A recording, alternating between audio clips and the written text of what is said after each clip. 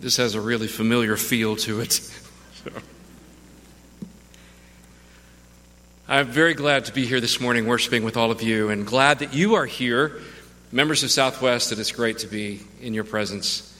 And to those who are visiting, we're thankful that you're with us today, and we all have the opportunity to lift our thoughts and our minds and our hearts toward the Lord in praise and gratitude. I'm very glad today to know Lee is here with us. We were surprised Catherine showed up yesterday. We did not expect that, but what a nice surprise. And we're grateful for the invitation to be here and get to spend our weekend or part of it with all of you. I wish that Philip and Edmund had been able to make it because of things going on with school and so forth. They remained behind in West Tennessee. We're very thankful to be there. The setting is good, the work is good, and we're blessed in many ways. But last night when we left and walked out the doors to the edge of the parking lot there, Lee just looked at me and she said, "You know, this is our home." And I agree. We're grateful to be here. When Edmund was born, and we were members here at the time in 2002, we didn't know what we were going to name him until right at the end. In fact, we were on the computer. They like to give me a hard time. I found his name on a computer the night before he was born. And I'm going down the list of boys' names. At least I gave him that. And I saw the name Edmund, and I thought to myself, well, I love the name Edmund. I knew of Edmund Burke and Edmund Smith. I mean, there have been some famous Edmunds through history, Edmund in the Chronicles of Narnia. And so I thought, well, it's a different name. It's not as common, but it's not odd or, crazy or anything like that. He likes to remind me there was also the wreck of the Edmund Fitzgerald, but I just kind of slide by that. After he was born on that day, I was driving back to the house, and my mother-in-law was there, Catherine and Philip were there, and I called my mom. And, let me back up. I called our families to tell them that, safely arrived, and we have Edmund MacDonald Brumback. And when I called her family, Lee's family, now they're all in Western New York, and New York, it's cosmopolitan and sophisticated. And so I called, they have kids' names like Taylor and Theodore and Skylar. And so I called and I said, we have a new baby. His name is Edmund MacDonald. And they all like, oh, that is great. I mean, you could hear cheering in the background on the telephone, right? Oklahoma, okay? Small town. I called my mother next, and I said, Mom, we have a baby boy. She said, that is fantastic. What is his name? And I said, his name is Edmund MacDonald. Silence on the telephone. No, and then this is absolutely true. Silence. And then the next word out of her mouth was, really? I laughed to myself. I said, yeah, Mom, really? And the next word out of her mouth was, okay, a little different, small town, rural setting. What is funny is that, I don't know, maybe Edmund was about 9, and we were all together for Christmas one year, and my mom caught me just outside, everybody else had gone back into other parts of the house, and she said, I just want to tell you, Edmund was the perfect name for him. Thanks, Mom, I appreciate it. It just took about a decade to come around, but everything's good. Now, why do I mention that this morning? Can you imagine if you were called by someone else's name other than the one that that you've grown up with, that you've had your entire life? I mean, it's funny because, after 9 or 10 years old, my mom looks and says, Edmund is the perfect name. I could have called him Scott, or Bobby. And it wouldn't have mattered in a sense because we get a decade down the road and that is all we know him as. Have you ever thought about how strange it might sound to hear yourself addressed, but not with the name that you have carried through your life to this point? I'm a Rick. I've always been a Rick. I don't know anything but Rick. Legally, I have to be Richard, but Rick, And if somebody were to call me Scotty, it's a great name. It would just sound weird because that is not my name. Identity is fundamental to the question of who we are, how we see ourselves, and then how we live. A name is fundamental to the aspect of identity, how you are called. When I first moved to Tennessee, one of our co-workers there, lovely person, I don't know how the wires got crossed up in his mind, and I'm Mark. Okay? And hey Mark, how you doing? I'm doing great. Good to see you today. And it went on like that. And then later he's like, you're not Mark.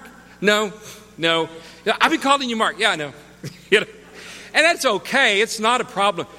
But it is different because we have an identity that is shaped. Our name, where we live, where we've grown up, our experiences. It's a part of defining who we are. In some ways, it's tied so heavily to the root of our existence. It's kind of like saying, hey, did you remember to breathe yesterday? What do you mean, remember to breathe?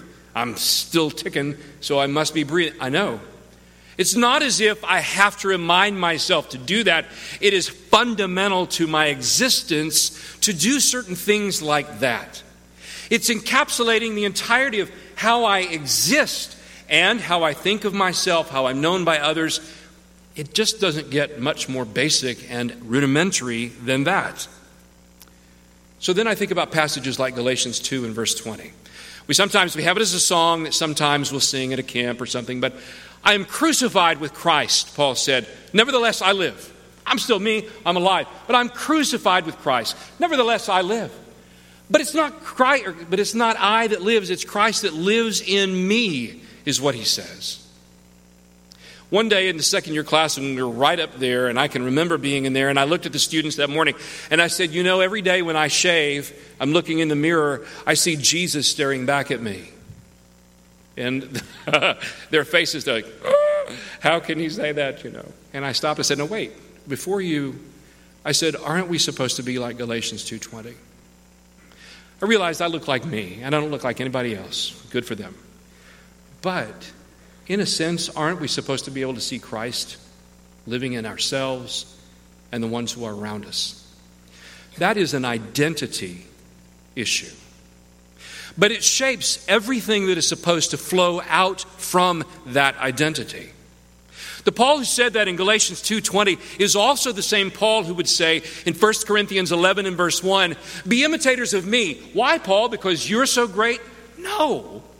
Because the next words say, as I am of Christ. Here is Jesus walking through life, has given us an example, has certainly laid down his life for us, but he's modeled what it means to be an ideal human being. That which God had in mind when he spoke everything into existence in Genesis chapter 1. So if I want the right life, the right identity, has to be rooted fundamentally in my identity as a disciple of Jesus Christ and a child of God Most High. And I do need to see that. I need to see Christ living in me, and those around me ought to as well. I know I'm not perfect. I know that it doesn't happen for me the way that it ought to or that I would like to. I know that I have to say I'm sorry. Things Jesus, you realize he never had to say I am sorry. Now he could say this is regrettable, but that's not the same as owning a failure. I know that I do, and frankly you do too, and it's just because we don't do always what we should. But we can still strive for allowing Jesus to be seen in us, as Paul mentioned. It isn't arrogance. It shouldn't be arrogance. It should be an aspiration. This is the person God is calling us all to be, and the one that I want to be with all of my heart. And when I fall short, I want to do better. You may ask, well, how does that figure into a lesson that is entitled Committed to the Cause? And the reason I begin with this discussion of attitude and identity is because what we do is an expression of who we are and what we see ourselves valuing, engaged in, and pursuing. The outside is a reflection of the inside. Jesus talked about that in Matthew chapter 15. And for me to be the right person in the action or business of life, you ought to be the right person on the inside from that most fundamental or foundational level. It must have pained the great patriarch Jacob as he is, aging and, his own end is nearing in Genesis chapter 49. He had all of his children come in front of him and he spoke words about each one. And the first one, we're told in Genesis 49 and verse 4 specifically, he had his son Reuben come before him. Talked about Reuben preeminent, and he's the oldest child. But he spoke words in verse 4 that must have pained him as a father to have to say. He said, Reuben, you are as unstable as water. You get a cup of, I don't know, maybe you had a cup of honey or something, and you're going to set it on the table, and it might be filled near the top, but you can carry it. It's very stable. It's viscous. It stays level, and spilling it is not easily done, actually. Then you go in the kitchen and you're bringing out something else. Maybe you've got a cup of coffee or tea for you and your friend or whomever, and it's near the rim, and you have to walk incredibly carefully. Why? It's unstable. It doesn't hold its shape inside the cup easily. And now for a father to look at his grown, older son and to look at him and just be honest and say, I love you with all of my heart. You are my firstborn child. You would be the person who, in a sense, is the patriarch now of our family. But Reuben, you have a character issue. Fundamentally, in terms of identity and everything that stems from that, you are shaky ground. You are not consistent in what you ought to be. I don't want to be a Reuben, and you don't want to either. And I'm sorry, it kind of feels bad in a way to take someone from the past and use their name as an example of what not to be. But, that analysis was from someone who was really on his side. And it was a decision about which Reuben had the power, final say-so. I don't want to be unstable as water. Before I stop and think about what is it that Rick can contribute to the cause, what you can contribute to the cause of Christ, or anything else, really, at the root of it all is the question, who are you? How do you define yourself? What does God see when He looks down and watches your life, your thoughts, and the actions that come forth from your heart? In Proverbs chapter 3 and verse 1, Solomon is writing and he says, my son, I love this wording. It's unusual wording to me. It just caught my eye. But he said, let your heart keep my commandments. That's odd, in a way. Because I might say, well, let your actions keep my commandments or something. He doesn't say that. He says, let your heart. We think about the Bible heart, this thinking, this feeling, this most interior aspect. And he says, you let your heart do my commandments. What we are on the outside will never be right unless we're already following Christ on the inside.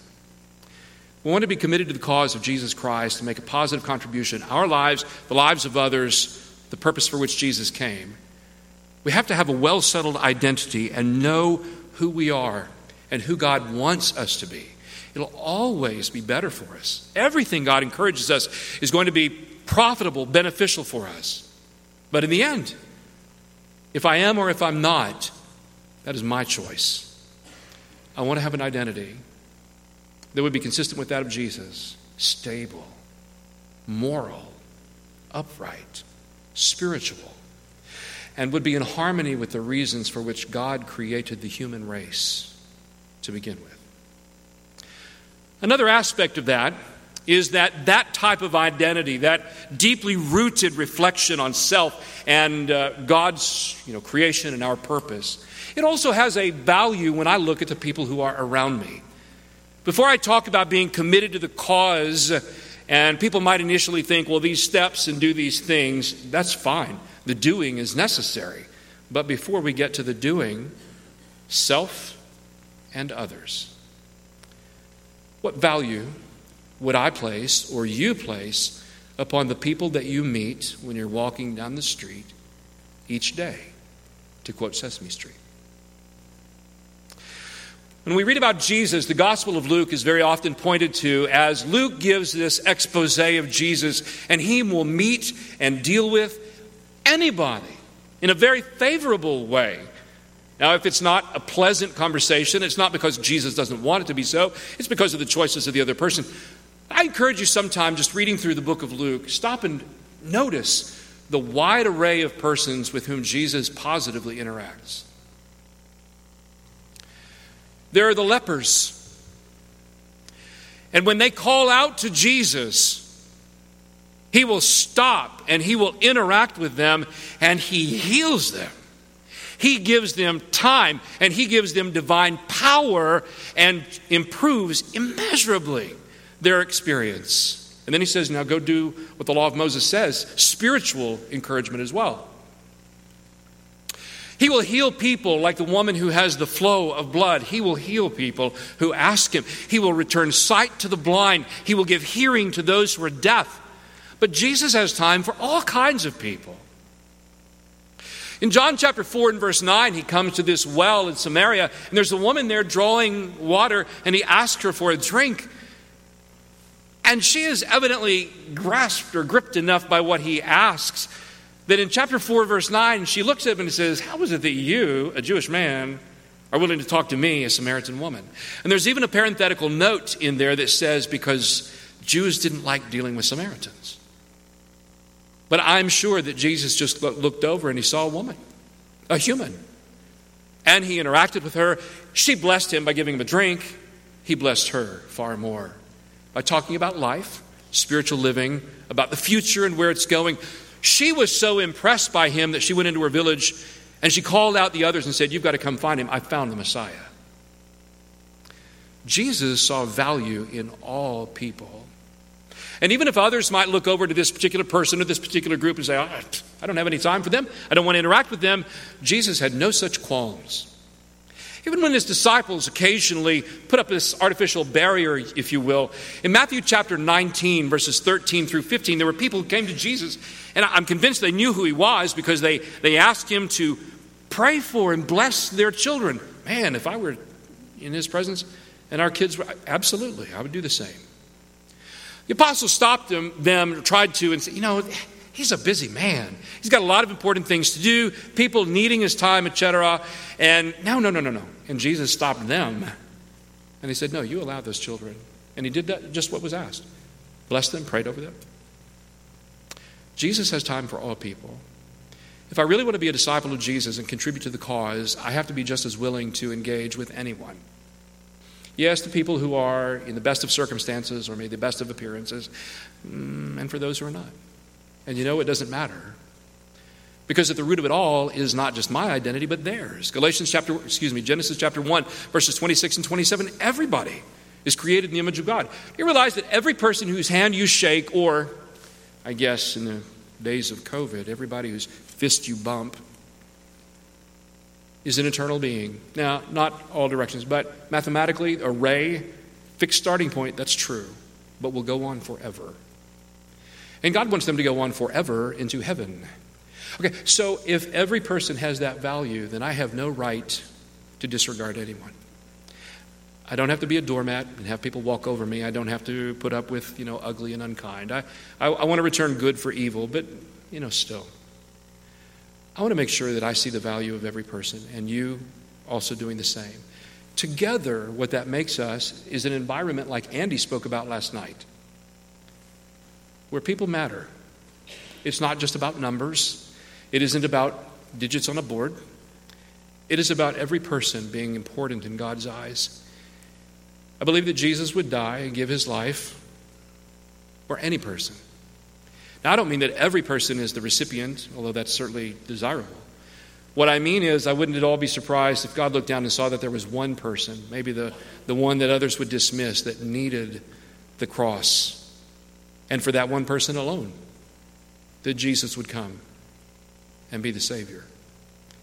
Before I can help the cause, I have to see the worth of every single person.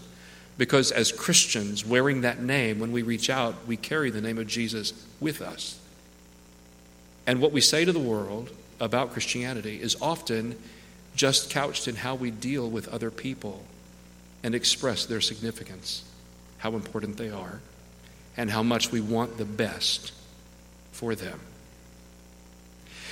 And the other aspect that I want to mention before we close this morning is that once those are in place, we still could talk about, well, we'll do this, we'll contribute this way, we'll contribute that way. But what I want us to realize is that every person makes a contribution, or can. As a younger person, I often would hear talk or discussions, or we're going to do this, we're going to do that. It would be very easy for me to stop to think, well, I'm not one of the adults and I don't do those things. I'll worry about that when I'm old. No, the answer is that anyone can serve the Lord. Anyone can be committed to the cause. Anyone can make a positive contribution at any age. So I see younger persons in here. I mean, really. I keep up with you on Facebook, right? and new babies and new faces and all of that. It's fabulous to stay connected. But there's no age where you're too young to make a difference on behalf of the Lord. You're going to be down the hallway in the school building I will never walk into just because it's not my circumstance. You will be able to say a kind word to someone who's hurting. You'll be able to pick up someone who has been bullied recently. You will be able to encourage somebody who did poorly on a test and is very anxious or worried. You have a power to make a difference whether you're in the 2nd grade or the 22nd grade. It doesn't matter. It isn't just that we have to be older to be able to make a positive difference or a contribution. It isn't that we have to hold this position or hold that position. That isn't true at all. I love the reading that we had a few minutes ago, and I appreciate Greg for doing that. 1 Corinthians chapter 12, everybody is important in the body. And it also means, you'll notice, where would the hearing be, where would the seeing and all of that. That also suggests that there's an action and a contribution that each piece or part is making. Same thing here. I love the thought that we can all make contributions. Now, sometimes they're very visible. Maybe it's behind a microphone, maybe it's not. In John chapter 1, verse number 40 through 42, we catch sight of this figure named Andrew, who's going to be one of the 12 apostles. Andrew sees Jesus, and he comes and finds his brother Peter, and he leads Peter to Jesus. You've got to meet this man. I'm very grateful. I'm sure that Peter was thankful to his brother. Man, I can't believe, thank you so much for introducing me to him. And isn't it funny that Peter goes on to be one of the more visible, high-profile apostles, and Andrew largely fades from view. We really don't see him much. We know his name in the list of the 12, that Jesus assembled, and he's certainly included when it talks about, the 12 were gathered, but we just don't see Andrew. I really don't know a lot of what his ministry and things involved. You know what? I don't have to. I'm grateful that whatever he did it, and it made a difference, even if I'm not aware of it. The same could be true for most of the apostles. I don't know what other things Thomas ended up going out and doing, or some of the other figures. We know Peter, James, and John, but some of the other ones kind of fade from view, but not from God's view. And not from the lives of the people whom they encountered and touched. So this is my way of saying it may be that you contribute to the cause of Jesus, not only with living an identity of a Christian, not only seeing the value in other people. Maybe you do some things that nobody's ever going to trumpet or write about. It doesn't show up in a bulletin. It doesn't put you in front of the microphone. And you know what? That doesn't matter. Man, you make a difference. And God bless you for the things that you do to bless others and to advocate for the kingdom of Jesus, the Christ. Luke chapter 17 and verse 10, Jesus gave this statement to his apostles. They often jockeyed for position, right? The pecking order kind of thing. And Jesus always, multiple times the Bible tells us that he had to remind them, it is not about climbing the ladder to be the one who gives everybody else the orders of what to do. He held himself up as an example on multiple occasions and said, I am a servant. He washed their feet the night before he was arrested with a towel, what a servant would do. And he said, do you know what I'm doing this for? Not only do your feet stink and you need clean feet, okay? I'm showing you that there is nothing below you, and there's nothing that, you should not be willing to do. And he modeled that for them. But in Luke 17 and verse 10, Jesus is talking, and he represents really this attitude that I need to have, you need to have, we all need to have. And he represents these figures coming in and simply saying, we are unworthy or unprofitable servants. We're just doing that which is our duty to do. Today it's something more high profile or bigger. Tomorrow it's going to be something that only two people will know about. The person I helped and God. And me. But we're doing that which is our duty to do. And when an entire population of people have a sense of these things, who they are, who others are, and the desire to make a difference, there's no limit on what can be accomplished. Now we could have the conversation about what are some of the things that need to be done. But before we ever get there, it's a question of who are we as we take up a role and serve and work. It starts on the inside. It manifests itself on the outside, and it changes the world that is around us. It is so important that we have a clear sense of identity because that motivates and drives everything else.